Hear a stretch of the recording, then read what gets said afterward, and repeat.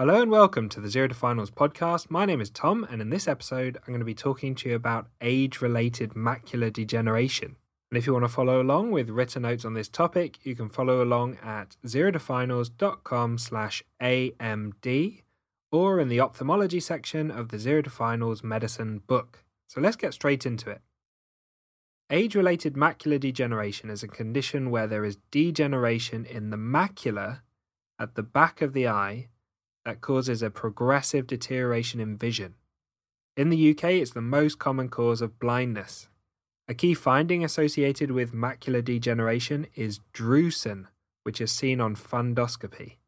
There are two types: wet age-related macular degeneration and dry age-related macular degeneration. So wet and dry, and about 90% of cases are dry and 10% of cases are wet. Wet age-related macular degeneration carries a worse prognosis. Let's talk a bit about the macula. Now, the macula is made of 4 key layers. At the bottom, there's the choroid layer, which contains blood vessels that provide the blood supply to the macula. Above that layer is Bruch's membrane, and above Bruch's membrane, there is the retinal pigment epithelium, and then above that, there are the photoreceptors, which sense the light. Let's talk a bit about drusen, as these are a key feature of macular degeneration. Drusen are yellow deposits of proteins and lipids that appear between the retinal pigment epithelium and Bruch's membrane. Some drusen in the macula can be normal, and normal drusen are small, usually less than 65 micrometers, and hard. Larger and greater numbers of drusen can be an early sign of macular degeneration, and they're common in both wet and dry AMD. Other features that are common in wet and dry AMD are atrophy of the retinal pigment epithelium and degeneration of the photoreceptors. In wet AMD, there is the development of new vessels which are growing from the choroid layer into the retina, and these vessels can leak fluid or blood and cause edema and more rapid loss of vision, and it's this edema which leads to the wet description of wet AMD. A key chemical that stimulates the development of new vessels is vascular endothelial growth factor, or VEGF, and this chemical is the target of medications that are used to treat wet AMD. So what are the risk factors? The key risk factors are older age, being a smoker, being white or Chinese ethnic origin, family history, and existing cardiovascular disease. So how do patients present? Well, there are some key visual changes to remember for spotting AMD in your exams. There's a gradually worsening central visual field loss.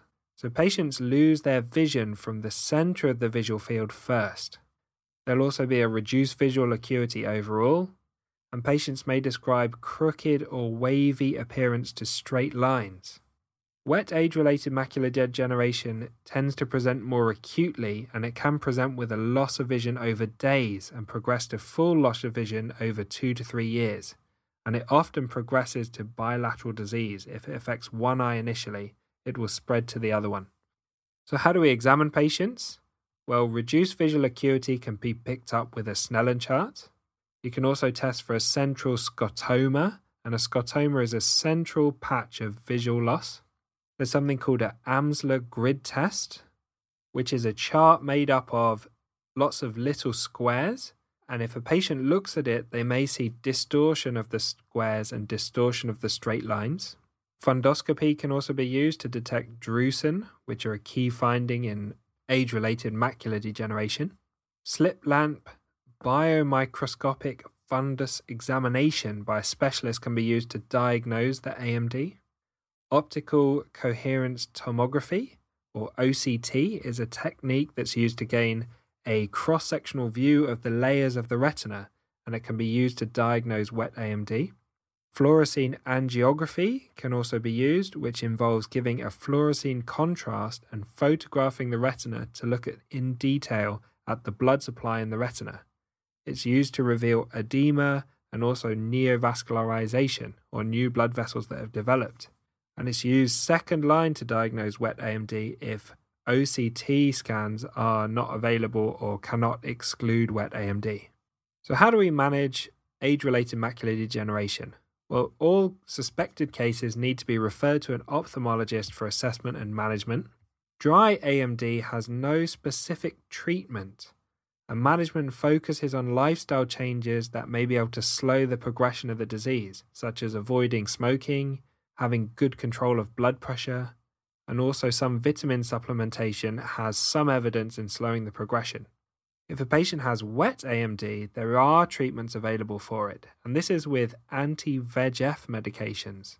Remember, we talked about vascular endothelial growth factor, which is involved in the development of new blood vessels in the retina, and medications such as ranibizumab, bevacizumab, and pegaptinib work by blocking VEGF and slowing the development of new blood vessels, and they're directly injected into the vitreous chamber of the eye once a month, and they slow and even reverse the progression of the disease, and they typically need to be started within 3 months for them to be beneficial.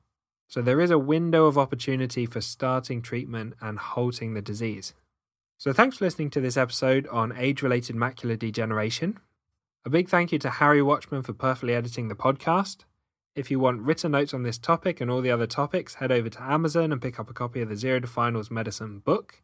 You can also pick up a copy of the Pediatrics book, which contains all the key facts and guidelines you need for your pediatric exams. You can also find everything as well as videos, illustrations and questions completely free on the Zero to Finals website at zerotofinals.com.